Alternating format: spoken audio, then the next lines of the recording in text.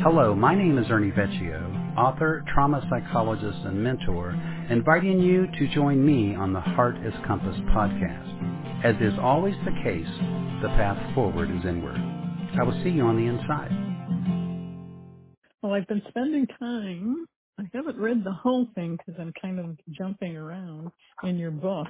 Some things like the chapter on feelings and emotions, just reading that and trying to wrap my mind around it, it's almost like, how would I put it? Like it's just so conditioned, I think, to have emotions kind of be at the forefront. I don't think just for me, I think for lots of people. And so reading that chapter, it's like trying to imagine the experience of having it not be that way. It's almost like there's this set groove inside of my mind or inside of my conditioning, challenging that. Challenging that we're at the mercy of our emotions, or what? Challenging the truth. You're writing about it. I'm one of the few that is making the distinction between feeling and emoting, and there's a lot of people that wouldn't agree with that distinction. I do it just for the simplicity of it.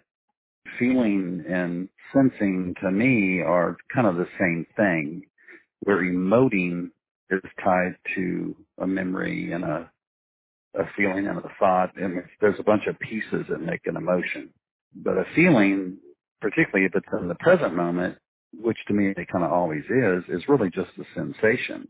And remember why I'm doing that. I'm doing that so that I can give the human spirit station Mm-hmm. in this mind, body, spirit idea, that to say that you become mean-spirited when you get your feelings hurt is totally different than saying that you become mean-spirited because you got your emotions hurt.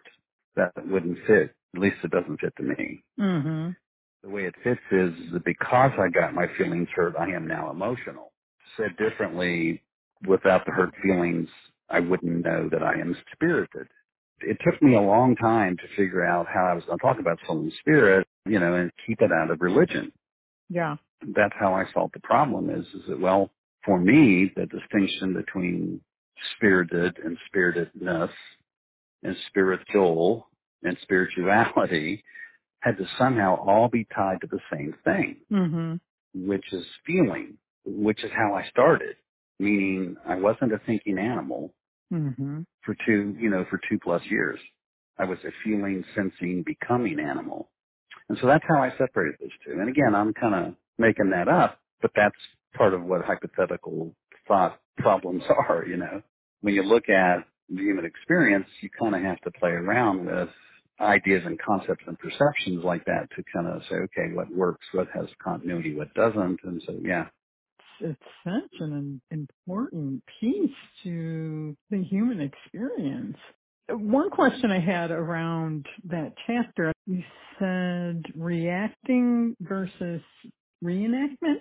What, because I still, in my mind, I look at reacting being emotional. hmm And see, and I think people think that because what they're really thinking is trigger. If you're triggered, the implication would be that you are reacting, when in actuality you are reenacting that which is triggered. That's why it's confusing. People have the word trigger tied to the word reaction. And I think also behavior tied to the word reaction. Mm-hmm. When we're just talking about sensation here, we're not talking about behaving. That's later. That's emotional behaving. And in my mind, I do have that kind of all tied together that reacting is still acting. It's still an action and hmm that action is emotional. Where feeling, to me, it's not so action oriented or behavior oriented. It's more of a inside experience. hmm And when I'm in a feeling place, there's like a pause and maybe a response, and that doesn't feel emotional, feels very conscious, awake rather than that trigger. It's just the words, I guess, that to me react. Well, react certainly means immediately, where Mm-hmm. reenact means past tense. Mm-hmm. And so it's not immediate, it's a regressed deja vu kind of thing.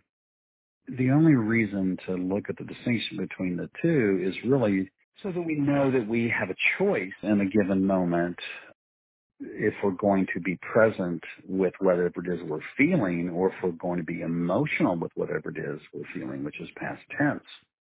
To me, it's a space-time problem as much as it is a dimensional problem.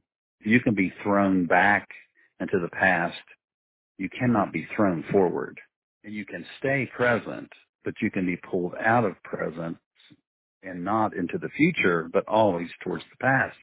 There really is a past-present time-space dimensional problem. Mm-hmm.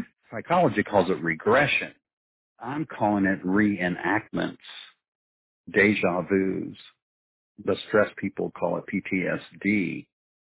Whatever throws you in the past that activates the images, that then stimulates the thoughts, that creates the emotion that is not right now is what I'm talking about. Mm-hmm. Mm-hmm. And many of us live that way. I mean, in this roller coaster back and forth kind of thing. I don't even realize that we are actually. And kind of my way of coping with that or dealing with that is to slow everything down and to Mm-hmm. kind of be mindful, moment to moment. That's my way of coping with what I'm coming in contact with so that I can respond or react from the present moment rather than. Yeah, and because you're slowing everything down, you have plenty of time. Even if you make the wrong choice, you've still got plenty of time in that reaction, reenactment kind of thing. Seems like the only thing that I have true control over. I don't Mm-hmm. have control over what anybody else says or does or what might happen when I'm out and about living my life. I don't have any control over any of that. What I do have control over is staying mindful and present so that whatever I'm coming in contact with, that I'm responding from a present day place. The experience that I was having reading the chapter was that we are very conditioned to believe the emotions, to believe my emotions as if that's the truth. And what the chapter is saying is feeling based.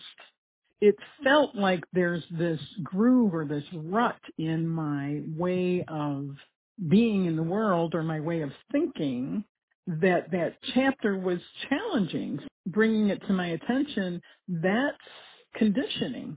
The way you Mm-hmm. are experiencing your life is based on the conditioning of the world we live in. And that conditioning is that emotions are trusted a lot more and believed a lot more than our feelings. It's because we talk about emotional maturity or emotional intelligence. We don't call it feeling maturity or feeling intelligence. No. Instead, we use the word spiritual to capture feeling. So we have spiritual intelligence and spiritual maturity. And that's really all I've done. I've substituted the word spiritual for feeling. And again, I'm doing that to keep you in this idea as you're reading the book that you are what you were first. Mm-hmm. And what you became after was an adaptation. You're not either or. You now are both a spiritual and a psychological animal. And neither one of those is a wrong thing. In fact, you're perfect by design. What's imperfect is your not being awake to the maladaptions you might have made, is the psychological animal. The needle turns in our compass heart.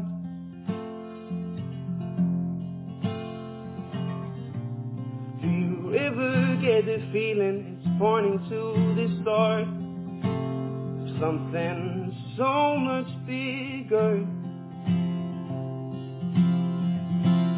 so much better?